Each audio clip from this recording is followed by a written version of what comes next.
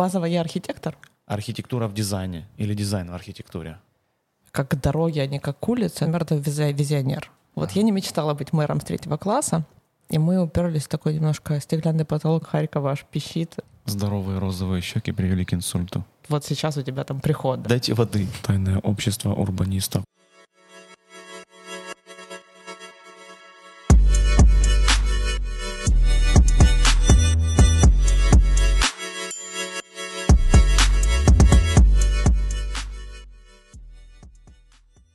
Всем привет. Это «На хвыли» подкаст. На хвыли. Да, и у нас сегодня Саша. Наконец-то первая девушка у нас в подкасте. Мы вроде бы не сексисты, но как-то так получалось. Есть, знаешь, как есть план, но все время нас что-то отодвигало. А есть факт. А есть факт. Саша, привет. Привет, мне приятно. Расскажи немножко о себе. Кто ты? Коротко познакомь нас. Ну, знаете, базово я архитектор. Так. Но в целом я, наверное, сознательный человек этой планеты, который хочет жить в лучшем мире и готов менять этот мир.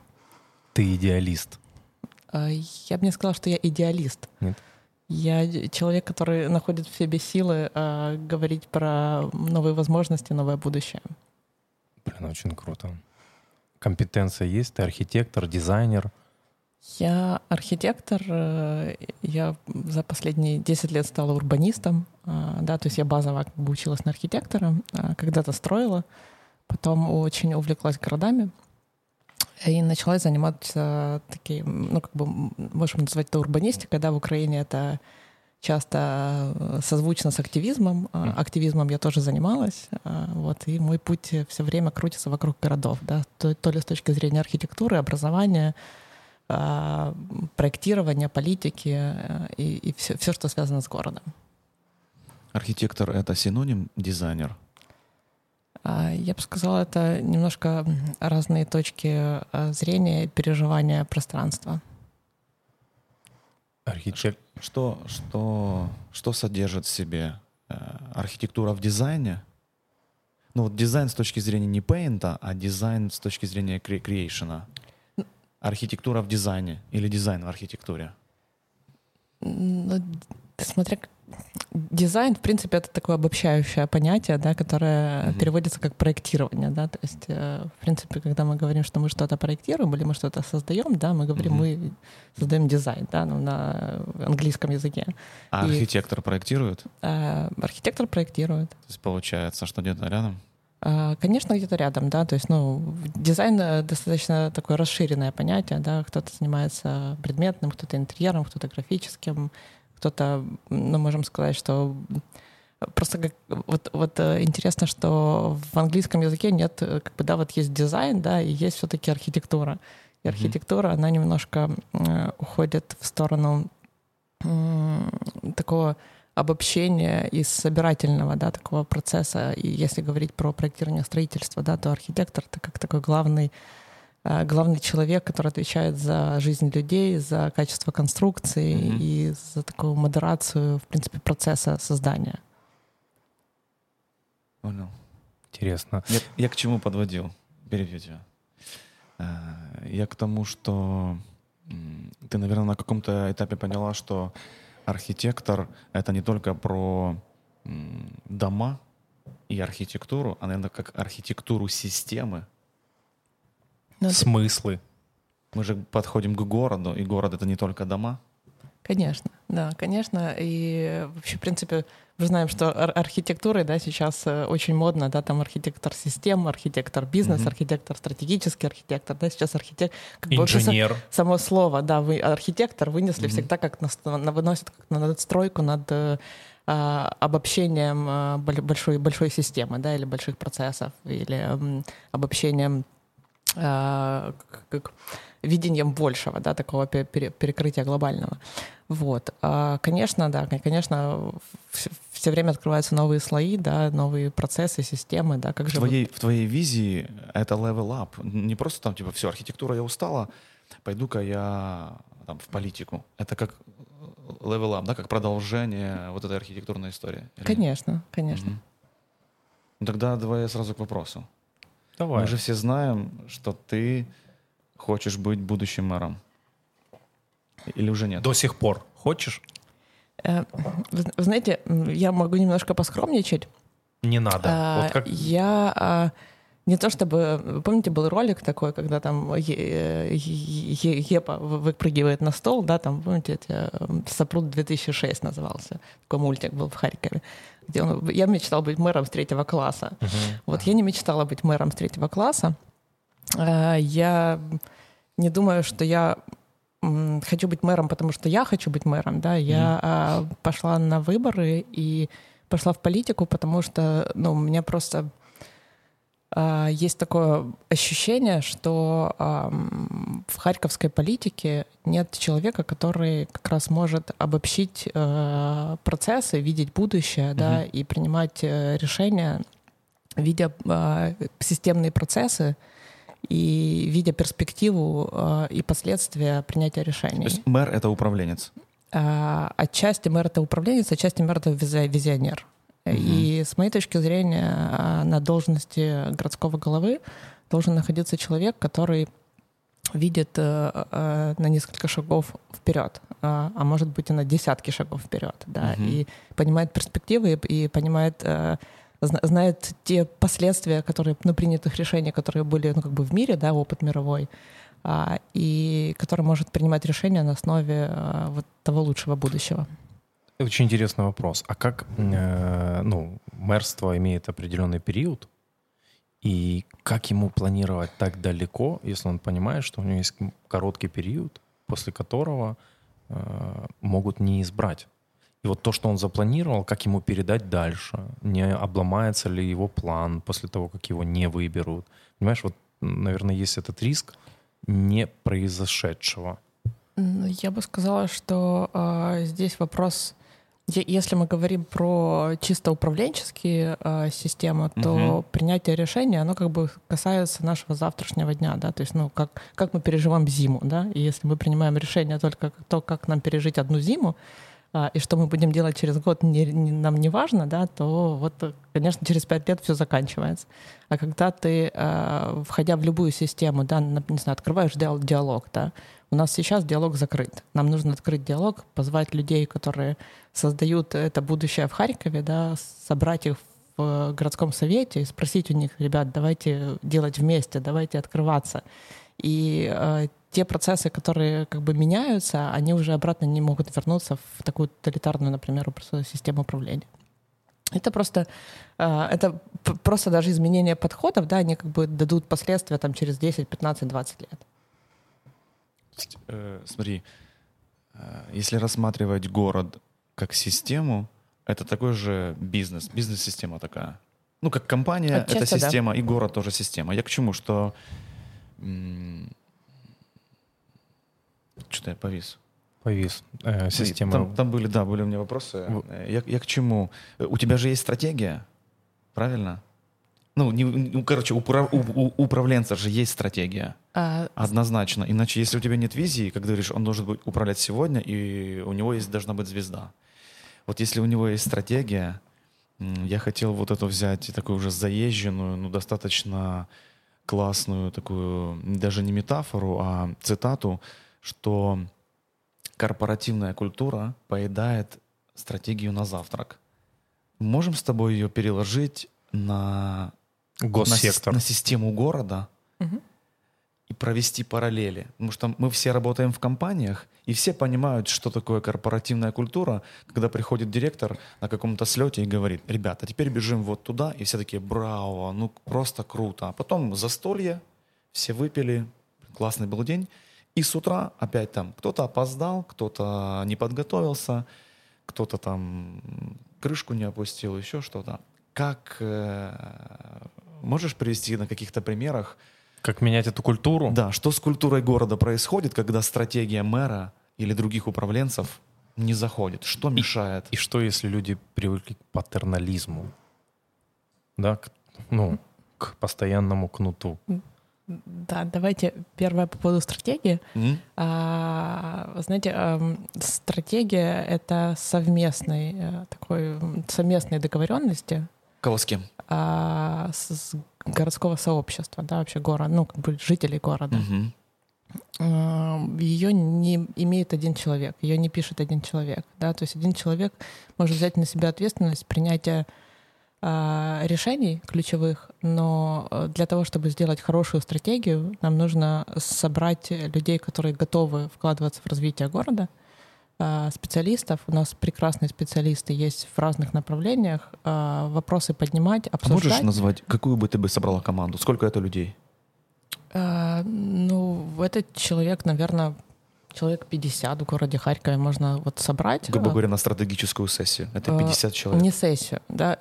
Есть хороший пример города Львова. Вот недавно приезжал к нам такой стратег, который участвовал в стратегировании города Львова. Вот у них участвовали примерно 30-40 человек. Стратегию пишут 5 лет. Стратегию пишут не за один день, да, то есть нам нужно договориться про базовые понятия, про куда базово город идет, куда он движется, куда он развивается, какие есть люди, как хотят жить люди, да. И это упирается в патернализм, про который ты говоришь. Идет исследование, чтобы понять, как они хотят жить. Конечно, нужны исследования, нужны диалоги, нужна открытость, да, нужно не бояться неизвестности, да, то есть нам для того, чтобы принимать решения про будущее, нам нужно открываться еще больше, да. А патернализм, он появляется, он существует, да, пока мы не говорим про иные методы, да, то есть жители, у нас люди живут в городе. В Ивано-Франковске произошел прекрасный пример, был слом, когда там открылся аэропорт и запустились много дешевых рейсов. И люди начали ездить, выезжать, приезжать, и приезжали уже совсем другими людьми, потому что у них сломались паттерны, да. А мы как можно больше закрываем людей в своих районах, сейчас, да, в городе. И когда ты живешь, да, там в районе, не знаю, 3 километров, и на выходных ездишь в один парк, и как будто на этом мир ограничен, а мир не ограничен, да. Вот туда оно все и тянется, да. То есть, конечно, нужно больше отдавать, больше культуры в городе, да, больше информационной культуры для того, чтобы появлялся новый запрос. Прикольно, представь, у мэра есть срок 5 лет, и он 5 лет создавал стратегию, и потом там... Да, это же о чем я говорю. В последний день ему говорят, давай расскажи, что ты за 5 лет сделал. Он такой, стратегия. Вот реально, вот ганьба. Как передать эту историю? То есть надо параллельно стратегии, он готовится к следующему сроку, и в любом случае борьба идет снова за срок. Стратегия может откладываться. Давайте посмотрим, все-таки в городе это же не один человек управляет городом, да, это же целое сообщество людей, которые, у нас меняются депутаты, меняются мэры, да, не меняются в Харькове, да, но мы немножко в уникальной ситуации находимся, а все остальные люди продолжают работать. И я достаточно много работала с людьми внутри горсовета, которым помогала, войти в сообщество обмена городов информацией. Да? Они там поездили, узнали, приехали в горсовет, они внутри уже там пытаются делать маленькую революцию в сторону адекватности. Да? С кем-то мы создавали какие-то проекты, которые тоже открывали там внутри горсовета вообще новые видения о том, что может быть по-другому. Есть иностранные фонды, которые тоже внедряются по чуть-чуть и помогают, да, там, информационной политикой немного начать переосмыслять, как они живут, да. Это все точечно происходит, да, но это не происходит глобально. И, в принципе, если люди, которые там работают, начнут мыслить по-другому, да, то есть если их даже, кто-то из них поменяется, да, может, кто-то из них останется, но если они там внутри будут по-другому мыслить, да, то не может прийти мэр и сказать, что все, мы теперь закрылись, да, у нас теперь здесь тоталитаризм, да, и мы будем сносить велодорожки, там, не знаю, и строить многоуровневые паркинги посредине, в центре города. Ты принимала участие, кстати, в стратегии, как, по-моему, член этой Советрады, не знаю, как назвать. Но я так понимаю, что сильно не прислушиваются. И кто-то все-таки один решал или несколько. Я, упустим? Наверное, до сих пор состою в рабочей группе по написанию стратегии, но примерно после 3-й встречи я просто перестала тратить на это время. Честно, я искренне ходила на все встречи. Замьютила этот чат, да? Я ходила на все встречи, я ходила на стратегические сессии по направлениям, но там есть базовые вещи, которые создали неправильно. Там базово... Это что, можешь назвать? Ну, несколько, может. Ну, первое, да, мы началось обсуждение новой стратегии. Извини, пожалуйста, да. это похоже во многих городах сейчас? Проблема такая, вот то, что ты назовешь. Да, ну, как бы у нас ввели понятие стратегии для города, да, как бы несколько городов в Украине сделали это осознанно, да, поняли, что действительно нам нужна стратегия, там, такие как Мариуполь, такие как Львов, да, Львов вообще сам инициировал это. А другие города, нам нужна стратегия для чего? Когда у тебя есть бюджет регионального развития, который выделяется отдельно у нас в стране, и он выделяется под стратегию. То есть если у тебя есть написанная стратегия, ты получишь бюджет регионального развития. Если нет стратегии, не получишь. Соответственно, что нужно сделать? Написать в стратегии то, чтобы получить бюджет на то, что тебе нужно. И в принципе... в стратегии есть как бы, да, такое общее описание, куда мы движемся, Харьков умный, креативный, классный, да, но такое достаточно поверхностное восприятие. Мгм. А в стратегии есть направления, которые выделили, ну, не обсуждая их, просто сказали, что вот мы идем в этом направлении. Есть абсолютно адекватные, да, там такие, как охрана здоровья, а есть, ну, достаточно странные, почему там их разделяют, да, там экологию, например, могут отделить от зеленой инфраструктуры, да. Ну, как бы было бы неплохо, ну, вот такие вещи осмысленно, да, делать разделение. Слушай, а скажи, вы же не оторваны от реальности? Какое-то каскадирование происходило? Ну, ты же не можешь придумать просто абстракт, ну, какую хочешь стратегию. У тебя же должна быть верхнеуровневая стратегия компании, государства. Конечно. Она есть. Конечно. У нас у государства есть прекраснейшие принятые документы. Мы входим во все сообщества, мы подписываем конвенции про права человека, по конвенции про устойчивое развитие. Мы все, государство все это подписывает. Но это все не реализуется, потому что... Ну, то есть оно есть. Оно есть. Ну, знаешь, как в компании ты приходишь и говоришь там директору по продажам: слушай, подготовь, пожалуйста, свою стратегию. Он такой: ой, ну слушай, коммерческий директор еще не подготовил, давайте сходим к коммерческому. Да ну вот, генеральный тут еще не подготовил, генеральный. Да мы тут на борде что-то там еще не подготовили. Я о том, что есть... В государстве есть. В государстве есть... И мы понимаем, допустим, что стратегия Харькова закрывает вот этот пазл в большой визии нашего государства. Ну, отчасти должна была бы. Ну, если так говорить. В общем, смысл в том, что если мы посмотрим на город чуть-чуть как бы с такой точки зрения его будущего, да, то мы понимаем, что там через 10 лет нам будет сложно дышать, возможно. Да? То, что, например, сейчас Киев один из лидеров вообще в мире по загрязнению воздуха из автомобилей. А Харьков еще нет. Ага. Но вполне вероятно, что это произойдет. Да? Мы сейчас живем как бы, да, на такой, не признавая изменения климата. А изменение климата несет огромные последствия. Да? И сейчас европейские, американские города все разрабатывают стратегии адаптации города к изменению климата, да, для того, чтобы последствия изменения, да, вот эти сумасшедшие дожди, которые мы видим летом, да, или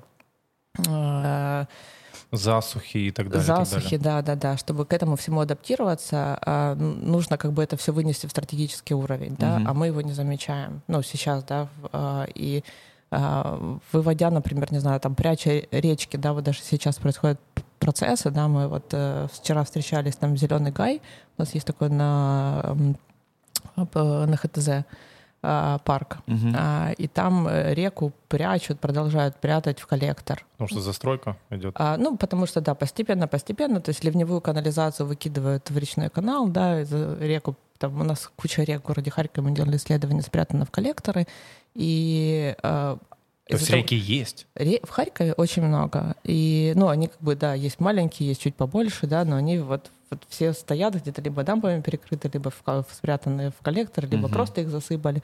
И мы видим часто наводнения весной, да, когда у нас там есть районы, которые просто плывут. А почему? Потому что мы просто к этому нужно взять и открыть притоки рек, да. И вот эти вещи, на которые мы просто не обращаем внимания, а спасаемся, чтобы пережить зиму, Да, просто вот закроем, а там как-нибудь справимся. Да, весну пережили, фух. Теперь впереди как бы у нас летом нужно открыть парки, сделать чудо, а зимой опять, чтобы у нас запустилось отопление. Да, и все сидели как бы и мечтали, чтобы у тебя было тепло. Денег только на это, может, хватает? Да, у Харькова достаточно много денег. Ну, Харьков один из самых богатых городов Украины в плане оплаты наших налогов, да, и мы достаточно в хороших условиях, да. Саша, так вот к вопросу. Чего нам не хватает с точки зрения корпоративной культуры? Что сдерживает, что саботируется все время? Вот с точки зрения города, чего не хватает? Ну, допустим, сейчас в пандемию мы не можем проводить классные культурные события, чтобы немного менять сознание людей. Ну, то есть все крутые изменения в компаниях, в бизнесовых компаниях приходят через культурные изменения. Я когда-то думал, что город обязан культурно меняться, чтобы прийти к каким-то смысловым ментальным изменениям. Что сейчас надо делать в городе, чтобы люди увидели, возможно, что надо поменяться? Например, чего не хватает? Где саботаж? Например, открыть реки, сейчас утрирую, открыть реки, либо достроить центр шоу и праздника, который на Дворце спорта достраивают давно, да? Открыть его, куда будут приезжать там спикеры, танцы, песни и так далее. Люди будут ходить, образовываться, видеть другое. Что важнее, это или это? То, что у Саши сегодня слет по уличным культурам, я где-то уже получаю ответ, да, на свой вопрос. Как раз вот эта молодая, мне кажется, идейная такая агенты изменений, вот они как бы типа сидят и ждут уже, ребят, хотите спросите у нас, мы точно знаем. Типа дать им ход. Что еще? Поддержка и открытие. Если мы сейчас все время находимся на уровне городского управления, да, чтобы мы не путались, да, о том, что нужно сделать. Да. Потому что у нас очень много низовых инициатив, у нас очень много делается в сфере культуры в городе Харьков. Но это скорее вопреки, да, все, чем благодаря поддержке городской администрации. И возможности, да, то есть на самом деле мы все готовы, да, у нас куча людей, как бы куча идей, куча проектов для того, чтобы их внедрять, но у нас почему-то, да, все проекты придумываются внутри.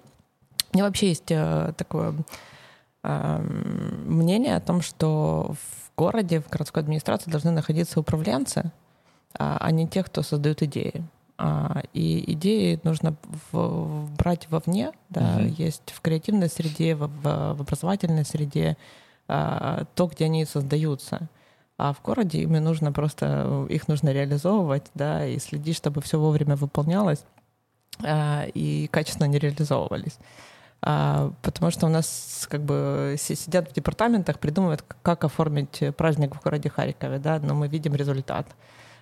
И, сделайте открытый конкурс для художников, да, на оформление новогоднего города Харькова, и вот вам результат, да, художники вовлечены, все как бы мы повышаем уровень эстетики городской. Лояльность к институту. Да, и все как бы, все становится на свои места, да, точно так же с конкурсами, да, вот архитекторами. Мы делаем парки, да, почему вы не делаете конкурсы на парке, да, мы делаем какую-то реконструкцию улицы, почему нет конкурса на реконструкцию улицы, да, почему это все решения принимаются за закрытыми дверями, и они продолжают так приниматься, да, и жители всех города чувствуют себя обрезанными от принятия решений, как будто эти решения они не могут принимать совместно. И у нас критическая масса постепенно накапливается, да, которая скажет, что, ребят, хватит. Но пока еще не накопилось, пока мы живем действительно в состоянии пережить зиму и прокормить семью. Если личностно, вот представим, что в городе проблемы порешали, а тебе заходит нужное количество денег. Чем бы ты занималась? Вот все порешалось. Честно. И денег у тебя столько, сколько тебе надо. Надо выбрать в бюджете, хорошо. Не обязательно в мэрии, просто в жизни. Чем бы занималась? Не, мы остаемся в контексте предыдущих вопросов или уже... В целом. Окей. Пошла бы в мэры, Я вот периодически об этом думаю, и на самом деле я бы занималась тем же самым. Активизмом, социальной? Ну, я занимаюсь архитектурным образованием. Мгм. Я так была в команде создания Харьковской школы архитектуры и была ее таким главным управителем, да, там, этой школы. То есть, в принципе, я ее как бы выстраивала с нуля. Мы с Олегом Дроздовым этим занимались. У нас есть группа основателей, людей, которые поверили в наш проект и поддержали и финансово, и продолжают поддерживать. И мы со своей стороны из ничего, да, практически из пустого места в городе Харькове создали институцию, которая Притягивает как магнит. ну, которая тянет к себе как бы, да, сообщество всего мира, и при этом вот-вот уже начнет выпускать вот то новое поколение архитекторов, которое будет готово менять города и вообще привносить в наш город иную жизнь. И я бы этим занималась и продолжала заниматься. Да. Я занимаюсь проектами там, развития территории, города, да, я бы этим продолжала заниматься. Да. Ты в этом контексте всем вело. Вело? Да. Ты же давно тоже в теме велологистики. Если не ошибаюсь, ты, по-моему, даже состояла в этой группе, которую хотела развивать. Мы в 2014 году мы создали общественную организацию «Городские реформы». И первое, чем мы вот так вот сели, чего мы начнем заниматься, чем мы начнем, мы такую проводили стратегическую сессию, да, там определяли болевые точки города. У нас до сих пор есть такая болевая точка, как река, которую мы 6 лет назад отложили, как бы его скоро к ней вернемся. Мы решили, что велосипедная инфраструктура для города Харькова сейчас самый актуальный вопрос. И мы начали серию действий с точки зрения как бы лоббирования создания велосипедной инфраструктуры. Мы провели воркшоп первый, да, такой всеукраинский, позвали всех, кто в Украине уже этим занимался, да, собрали молодежь харьковскую, с кем мы планировали центр города, сделать такую стратегию развития велоинфраструктуры в центре Харькова. Потом мы получили небольшой грант, такую поддержку, и создали концепцию развития велосипедной инфраструктуры для Харькова. Ее приняли в городском совете, ее проголосовали, она лежит, есть. Они ее чуть поменяли, но она не реализуется. И мы уперлись в такой немножко стеклянный потолок, который пора ломать.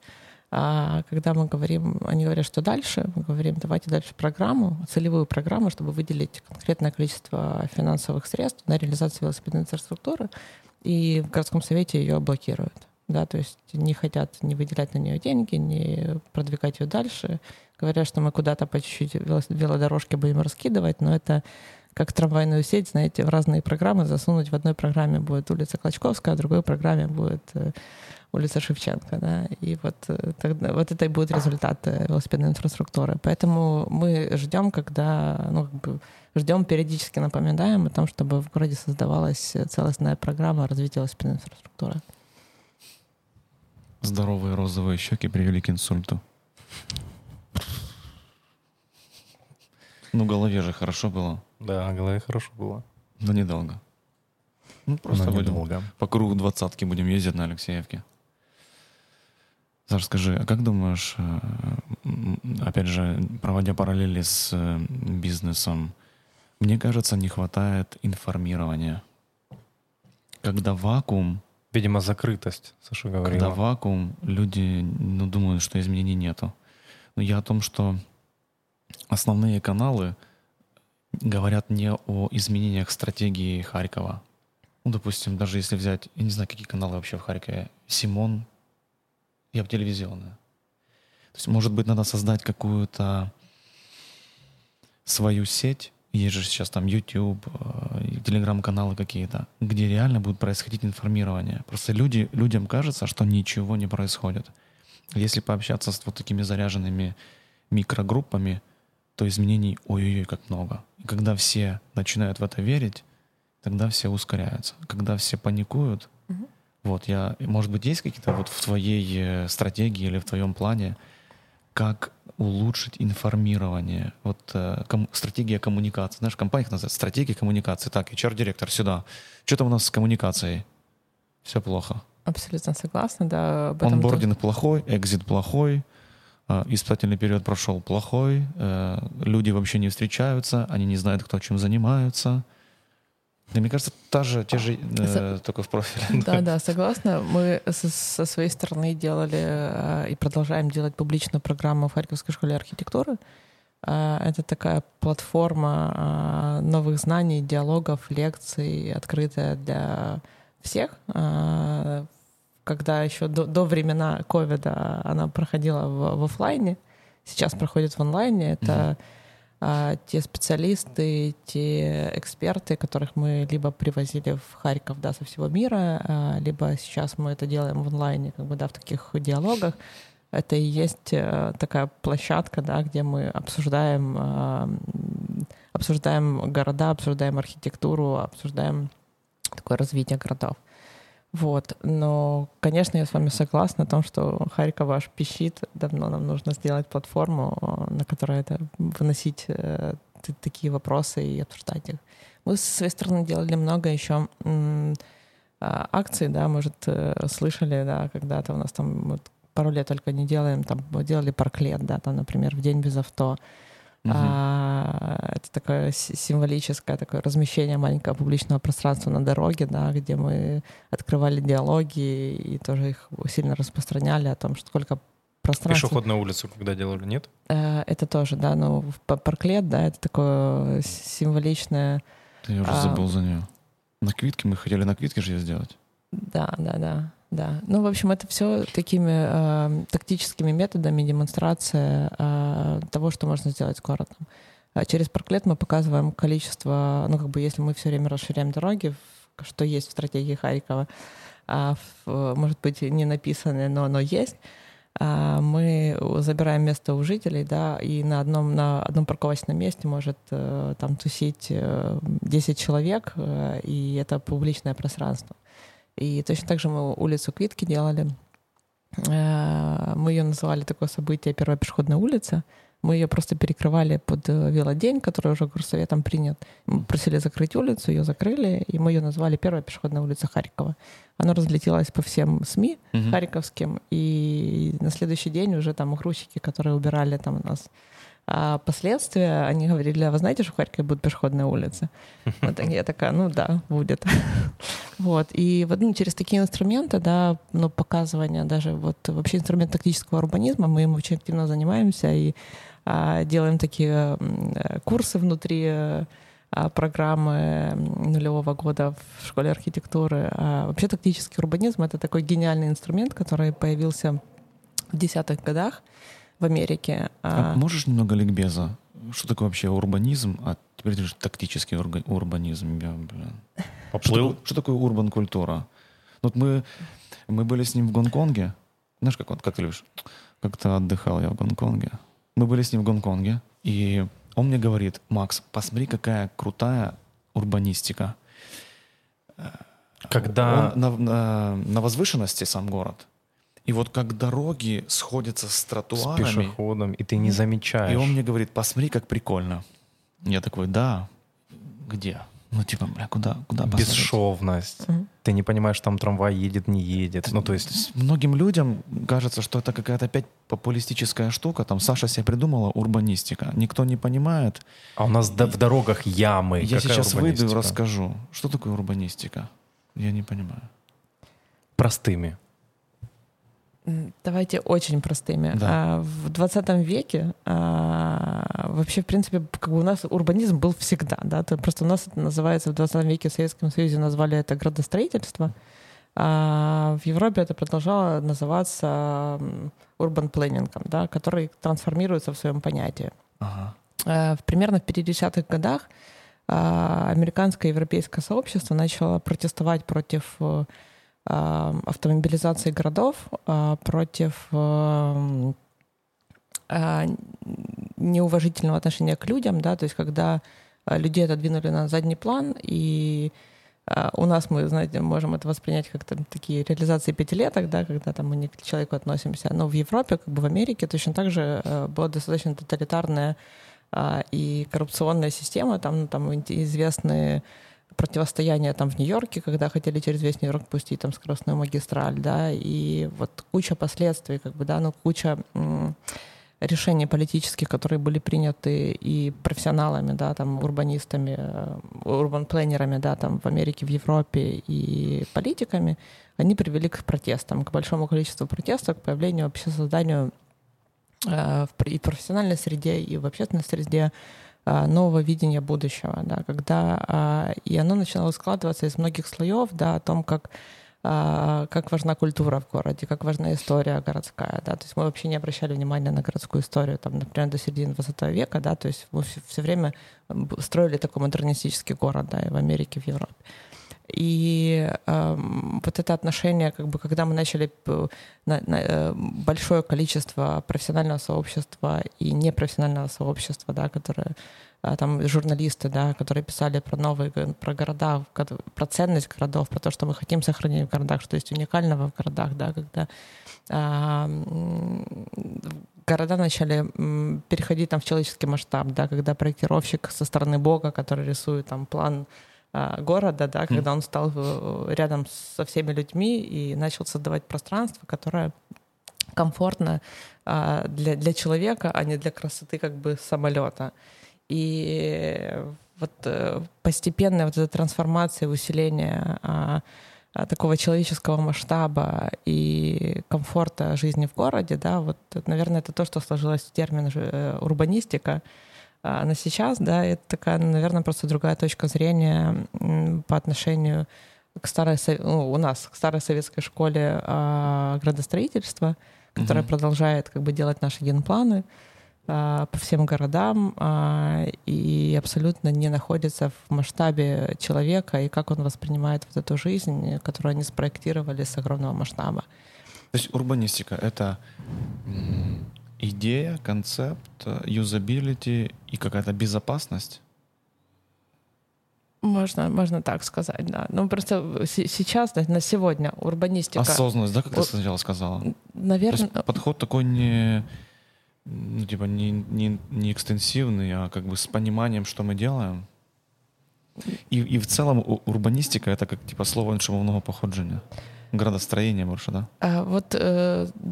Да, мы можем говорить, что это другой язык, да, но мы просто сейчас находимся в ситуации, когда у нас урбанизм скорее можно ассоциировать с активизмом, да, то есть оно сейчас выкристаллизовывается в профессиональное движение в Украине и, в принципе, вообще в постсоветских странах. Но в европейских, в американских странах это уже как бы это правило, это то, что изучают в университетах, ну, как бы, да, это подходы как бы к планированию, к дизайну городской среды, они достаточно устойчивые, да. У нас это немножко как такой активизм, революция, создание новых городов, да. Поэтому, я думаю, что многие не знают, что это. Поэтому европейца вы не спросите, что такое урбанистика, он скажет, типа, ну, что такое урбанистика? Ну, это вот понятно, урбанизм, да, это вот город, это планирование города. А у нас, как бы, да, вот этот термин, который вошел в нашу культуру, он показывает такую небольшую революционную составляющую переосмысления и нового подхода к планированию, проектированию городов, городской среды. Я просто слышал про урбан-культуру, для меня это там рэпчик, скейтеры. Все, что касается... Может быть, я узнал от потребителя урбан, ну, что приходят люди, как потребители урбан-культуры, и говорят, что мы вот хотим, чтобы вы нам создали вот, ну, как-то, не знаю, там, рампы, площади, где мы играем в баскетбол, где мы поем песни, где мы катаемся на роликах. Как бы вот, посмотрите, вот есть боль, вот мы типа боль. Я не понимаю. Думаю, из-за того, что у тебя образование... Там, смотри, художественная школа. Ты наверное, знаешь, когда ты хочешь повернуть налево, потому что, ну, логично, ты вот в голове видишь, что тут должен быть поворот налево, но ты не повернешь, потому что тебе нужно доехать до самого дальнего перекрестка, там развернуться. Ну, это про юзабилити, что я сказал. Ну, вот это все про это логичность, использование, про, тобой использование городской среды. про энергоэффективность какая-то. Вот это про... все туда, в это одно слово. Я правильно? И экология, да, и вообще, в принципе, вот такая кристаллизация, собирательный образ всех подходов, да, к созданию комфортного, счастливого города, который, как бы, да, стремится, имеет понимание, как он будет жить в будущем, да, и к чему это все приведет. Лишняя ступенька, лишний бордюр. Вот это все. Зачем там, почему там бордюр, а не камушки, и земля сваливается с бордюра, и снова надо чистить ночью от камней и от грязи земли, да, дороги. Да, ну это такое, прям... да, есть это урбан дизайн, да, это дизайн городского пространства, да, то есть это такое достаточно размытое, урбанистика, она достаточно размытый термин между городским планированием и городским дизайном, да, таким в масштабе человека. Потому что все взаимосвязано, да, и архитектура на самом деле тоже там же, да, потому что эту архитектуру, которую создают, она точно так же влияет на Реку нашу мы жизнь. затронули, реку. Да. Я Артему говорю, что, Киев однозначно. Я говорю, что у Днепра намного больше потенциал, чем у Харькова, потому что у него есть река. Потому что у него нет проблемы, грубо говоря, по моему мнению, с кровеносной системой и с давлением. Если создать давление, то Днепр может так ускориться, что Харьков будет просто глотать пыль. Что с рекой? Как это сделать? Тем более ты сегодня мне сказала такую штуку, и я такой... Я сам в шоке. Много рек. Если это есть... мы же возвращаемся к культуре. Охеренная набережная. Ты идешь по набережной, а там башмак, покрышка, бутылка, и пни торчат, и воды нет. И ты такой... Читал книгу классную, начинаешь себе рисовать эти розовые штуки какие-то. Морской прибой. Да. Хорошо там, где где стрелка, да? Там хоть водичка это появилась. Но если пойти туда к Фейербаху, да, или как там, там всегда грустно. Там всегда почему-то грустно. Что? Как воды дать? Дайте воды. Дайте ему воды. Да не надо, не хочу воды. Как это сделать? Интересный момент. Вот как раз примерно в 60-х годах в мировом сообществе приняли такое правило отношения о том, что человек вписывается в природу, а не юзает ее. И все проектирование вот тех городов, на которые мы смотрим, мы пускаем слюнку, да, как бы... На примере кого? Каких? Да вот возьмите, не знаю, любой маленький европейский город, вот вы там, не знаю, чешский город, там словацкий город, но мы в любом городе увидим уважение к реке, например, да. И в принципе как бы в подходах такого мирового сообщества, почему мы стали как бы вписываться в природу, потому что ее уничтожали и не знаю, десятки тысяч лет назад, да, но ее уничтожают сейчас, и если мы не будем сохранять и к ней уважительно относиться, мы ее уничтожим. Да, и природа — это тот наш ресурс, в котором мы живем. Да, мы там можем говорить, что у нас есть нефть, да, у нас есть нефть, но у нас есть и та природная среда, в которой мы живем, и если мы ее уничтожим, у нас ее не будет. Да, и понятное дело, нам, если мы там закроем скважину, нам нечем будет заправлять автомобиль, но давайте честно, нам нечем будет дышать. И вот это уважение как бы к своему здоровью, к своему будущему и к той городской, к той среде, в которой мы вписываемся, очень важно. И тем отличаются там наши парки, да, потому что наш парк — это как можно больше застелить и сделать его таким асфальтным, урбанизированным, да, там для прогулок, да, но опять же к нему нет отношения, что это природная среда. А это же и есть вот эти зеленые коридоры и зеленая система городская. Есть такой термин голубо-зеленая инфраструктура. Это единая инфраструктура воды и зелени в городе, которая должна соединяться. которая не должна быть обрезана такими клочками, которая создает единую структуру, оно влияет и на то, как перемещаются животные в городе. Да? Если у нас есть непрерывные зеленые коридоры в городе, то там есть животные, которые живут там, не знаю, в радиусе 500 метров, а есть те, кто живут там в радиусе 3 километров, да, и для того, чтобы животное выжило, ему нужна как бы среда обитания 3 километра. И, как бы мы же понимаем, что вот это вообще слой, который закрыт для понимания сегодня. Смотришь стендапы какие-то? Иногда. Вот это здесь рыжий, который казах. Да. У него же в его стендапе он рассказывает новости Канады. Сегодня простояла 3 часа пробка, потому что редкие барсуки такого вида переходили через магистраль, и вся Канада остановилась. Ну да, у нас, если мы даже посмотрим про символичные действия, мы закрываем животных в зоопарке, да, а мы не думаем о том, что есть огромное количество рыб, которые, из-за нагревания воды в реке умирают рыбы. А нагревается река в воде, когда она стоит, когда ее закрывают бетонными плитами, да, границы, и так далее, да, есть много последствий. И в конце концов умирает рыба, да. Мы обрезаем зеленые пространства, умирают животные. Они просто не способны жить. И это все от насекомых до крупных животных. И вот, и, соответственно, и человек, тоже человек же имеет тоже среду обитания. Если у нас для нас нет какой-то зеленой комфортной зоны рядом с нами, да, нам тоже не очень комфортно, да, мы начинаем куда-то ехать в зеленую зону на другой конец города Харькова. Но тоже это немножко... Вряд ли. Кто и куда едет. Парк Горький, и только на выходной какой-то праздничный он забит. Вот. Всю неделю он пуст. И здесь вопрос, вот если мы спросимся, как комфортно обитать и жить человеку в городе. Да, человеку что нужно? Человеку нужно быстрый доступ купить свежую еду. Да, человеку нужно пойти в зеленое пространство, там, где хороший воздух, погулять. Да, прогулка, и это тоже влияет на ментальное состояние каждого из нас. Ты уже про 3-4 уровень говоришь. Ты сначала сказала про еду, про первый, да? Потом про какую-то безопасность. И там мы остались, если брать там пирамиду. Мне кажется, к культуре мы не добегаем. Пока. Вот мы затронули реку, я просто вспомнил Прилуки.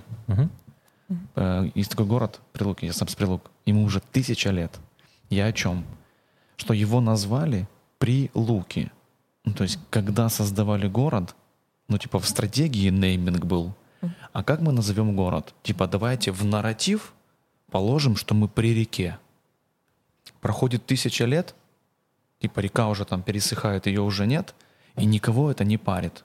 Ребят, давайте вернемся к позиционированию, к нашему там брендбуку, к неймингу, а что же у нас ключевое? Река. Да, хрен там с ней. Почему мы забываем о каких-то базовых вещах, без которых эта популяция или этот биоценоз, он умрет, как ты говоришь. Меняем только один элемент, и все.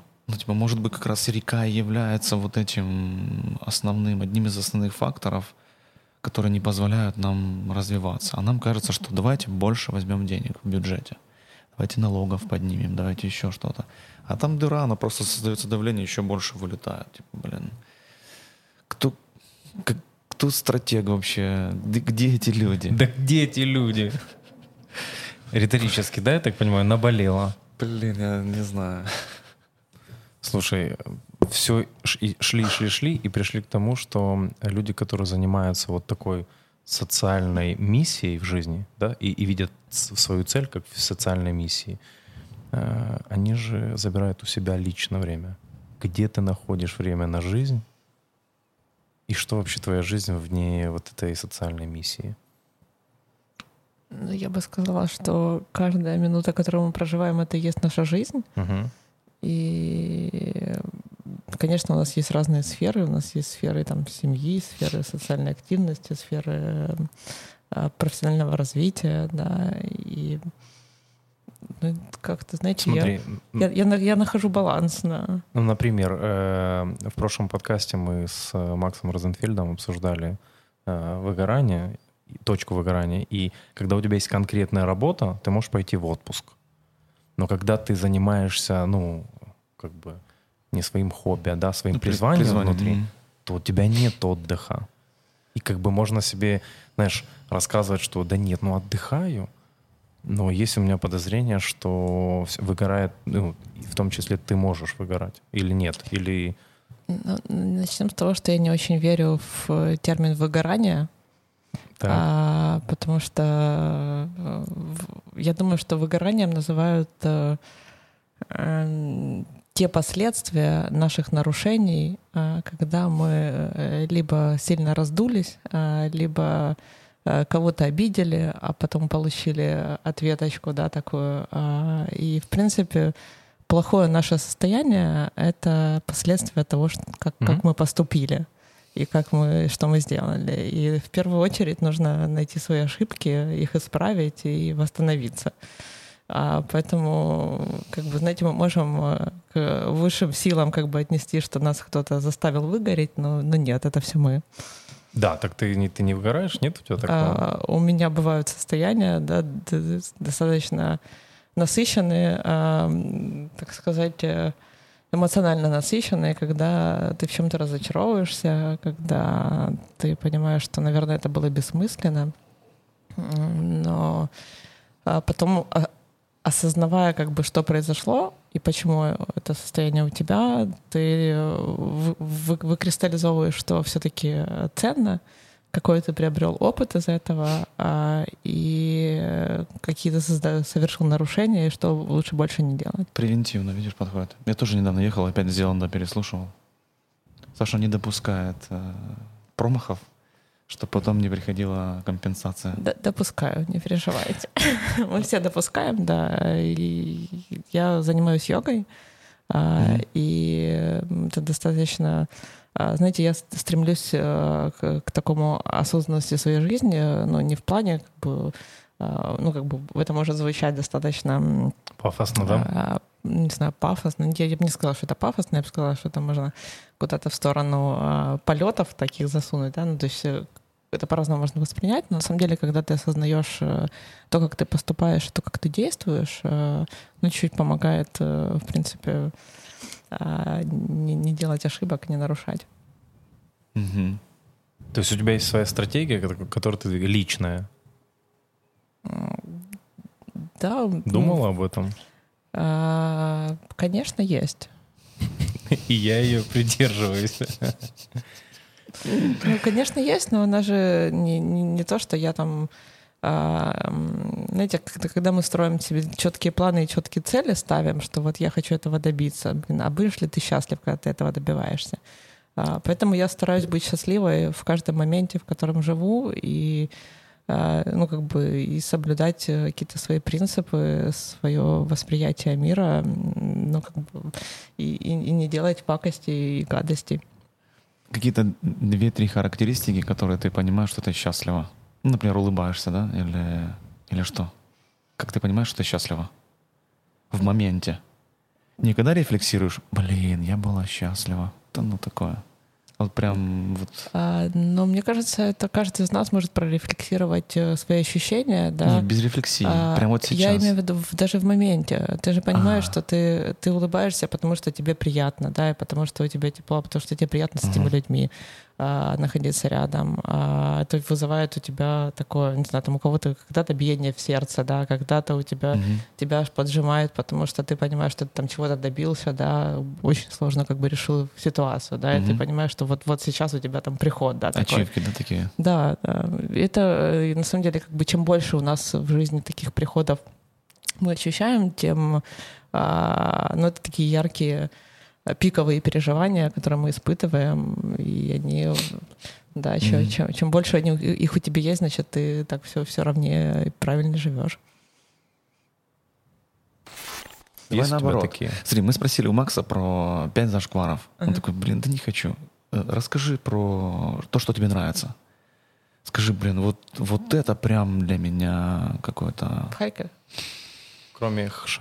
Первый шаг к тому, чтобы показать, что есть обратная сторона градостроения. В материальном плане, да?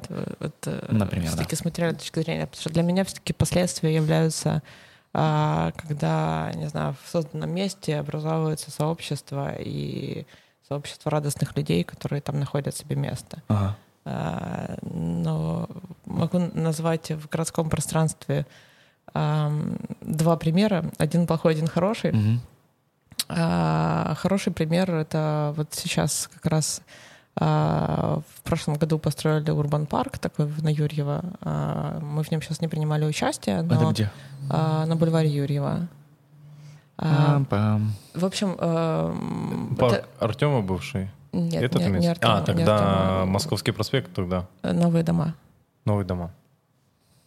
В общем, я про то, что создание такой спортивной стрит-калчер инфраструктуры в городском пространстве, то, чем мы занимаемся, мы просто, на самом деле, очень плотно работаем со стрит-калчер и делаем кучу проектов вообще нового подхода к публичным пространствам.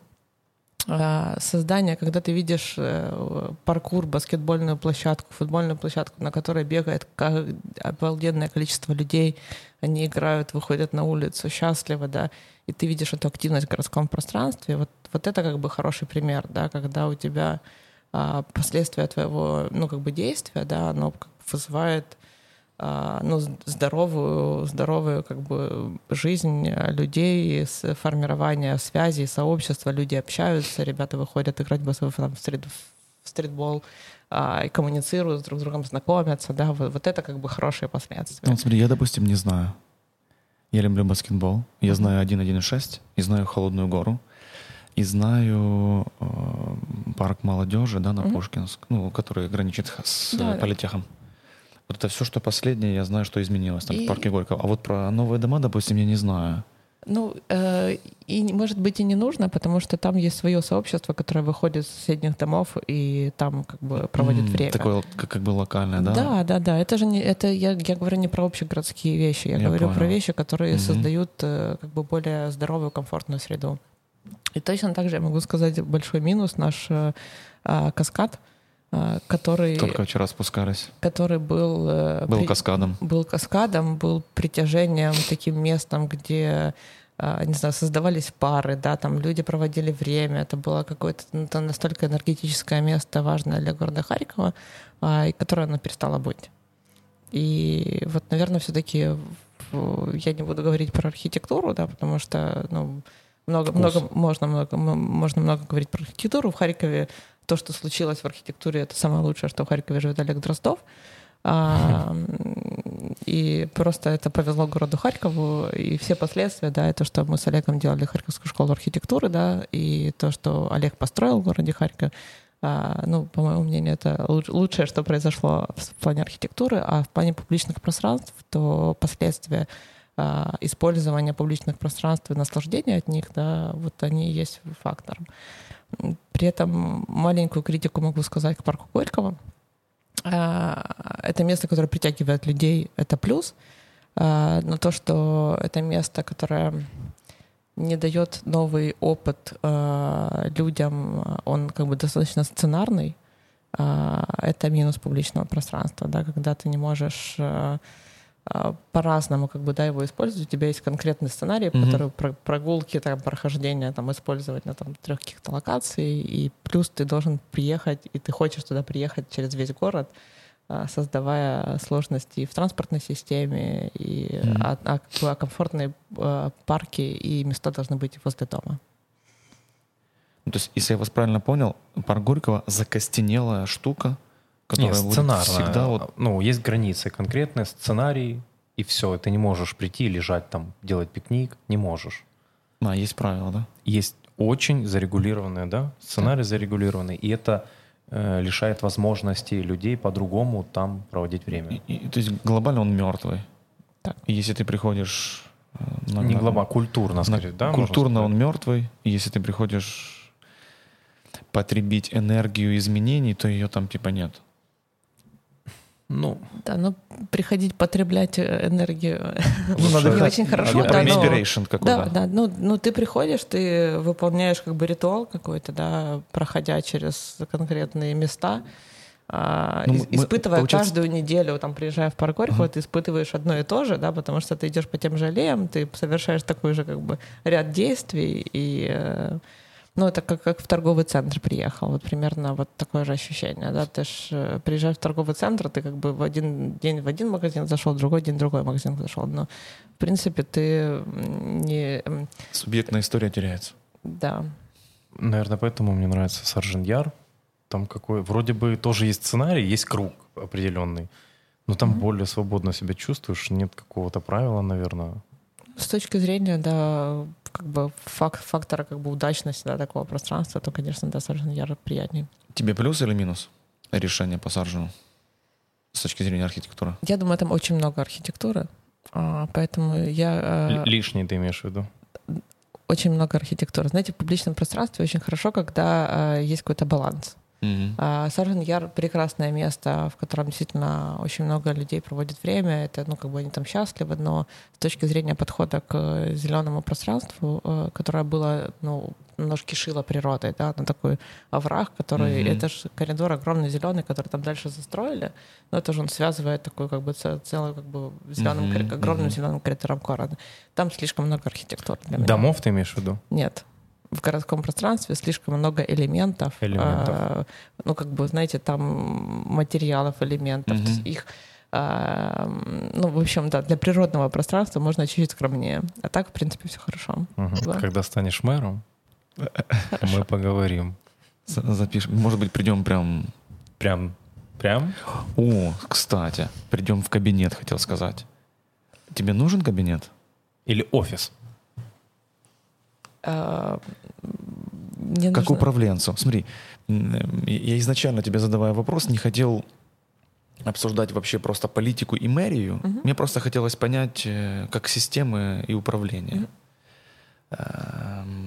И все же, нужен кабинет тебе? У меня никогда в жизни не было своего кабинета. Я всегда работала в одном пространстве со всей командой.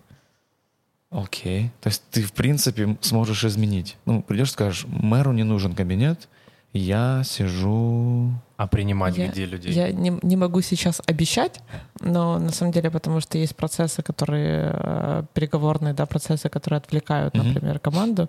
И когда все втягиваются в процесс, иногда это лишнее, ну просто оно мешает, да. Но в целом, в принципе, как бы работа с командой в одном пространстве — это достаточно продуктивное, с моей точки зрения, действие. Офис мэра должен быть стеклянным? Я думаю, вообще, в принципе, все может быть стеклянным, но стеклянным должны быть, мы в первую очередь, знаете, не демонстративно, а быть прозрачными. Ну, видишь, не нашли мы на тебе пятнышки. Пускай этим занимаются черные пиарщики. Знаю, знаешь, очень сложно реагировать на каждый дом в городе Харькове построен, как-то на него реагировать. Уже иногда перестаешь, да. Есть достаточно критичные места, как там в районе на Клочковской дальше, да, когда перекрыли вид города, спуск с каскада, да. Из бассейна. И там перекрыт вид города, это критично, да. Слушай, ну многие скажут, а в Нью-Йорке парк тоже закрыт небоскребами. Ну, вы же должны не копировать кого-то, а создавать, пользоваться теми потенциалами, которые мы имеем в своем городе. Есть вопрос высотного строительства. Оно может быть, но оно создает автомобильный трафик очень высокий и парковочные места. Чем выше мы строим любой дом, тем больше у нас парковочная площадь, и тем меньше у нас шансов создать комфортную городскую среду. И и вот как относиться, да, ну вот мне кажется, это можно строить чуть пониже и следить за тем, как у нас устроены перекрестки, как мы переходим дорогу, как нам, ну и вообще как устроена улица, какой профиль улицы. Я думаю, так. Там же бабло побеждает зло. Там же экономика рулит. Чем выше строишь, тем дешевле себестоимость и тем больше маржа. Отчасти да, но если бы подход был не по клочкам разорвать город и построить и продать, а мы понимали, как вся территория там, да, вот это развивается, то, возможно, если бы это была система, там, не знаю, там, кварталов, которая доходит до реки, по рациональности могло бы быть точно так же. Так они сделают эту систему только из высоток. Понимаешь? Ну, Экономика, да, пока экономика... И то, что там есть река, я об этом, ну, типа, знаю, слышу уже 3-й раз, но я ни разу туда еще не ходил. За дом? Прикинь, Мгм. там есть река. Я уверен, что спроси там... Который идет в Аризону. 90% Правильно? никто не знает, что там есть река. Блин, ну это ж... ну да, у нас река есть только в одном месте, да, это она на Стрелке, все, больше реки Да, нет. да. Ну да, здесь есть река, и у реки есть притоки еще. Горы. Смысл в том, чтобы просто город создавался непрерывный, и, например, там с улицы Новгородской, да, здесь можно было спокойно прийти пешком и комфортно дойти до реки. Мгм. А из-за того, что мы здесь на Клочковскую стали застраивать такими высотками, да, и, в принципе, относиться к ней как к транспортной, как к дороге, а не как к улице, да, если мы посмотрим на Клочковскую Блин, как, класс. как на Дороги, как не улицу, улицы. то мы абсолютно начнем принимать другие решения. И, в принципе, вообще терминология «дорога в городе», она не используется в профессиональном, нормально профессиональном контексте, потому что это все улицы. И город непрерывный, как бы с хорошими улицами, он да, абсолютно по-другому воспринимается. Мы сами говорим про улицу как дорогу. Да. Просто даже я говорю дорога, хотя я не езжу. Я говорю дорога.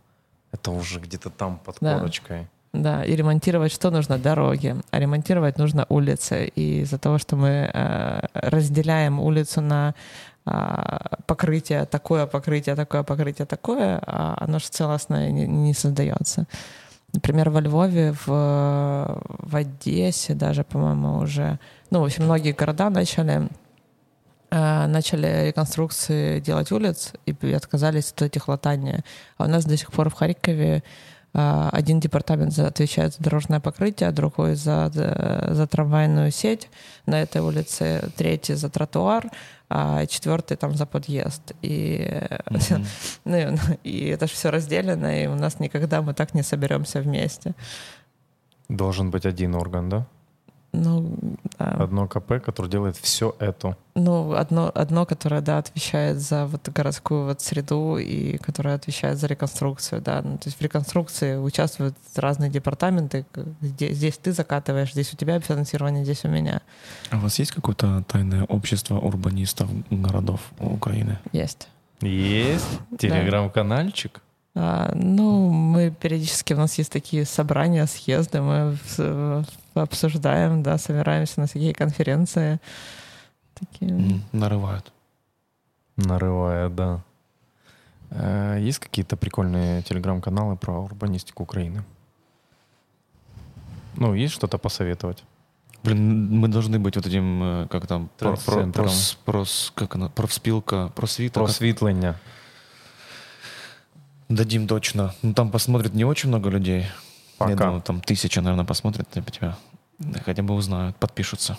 Я подумаю про украинский. Вот в Украине, по-моему, так и не появилось у нас хорошего канала. Пам-пам. Ну вот Да. уже инсайт. Да, есть российские хорошие каналы, тоже ребята-урбанисты, которые начали по-другому, вообще переосмыслять. Вот там есть хорошие каналы, а в Украине, по-моему, так и не появилось. Угу. Это был «На хвиле» подкаст. Да. Саш, спасибо. Спасибо вам Пока. за тему. Пригласим тебя еще раз. Спасибо.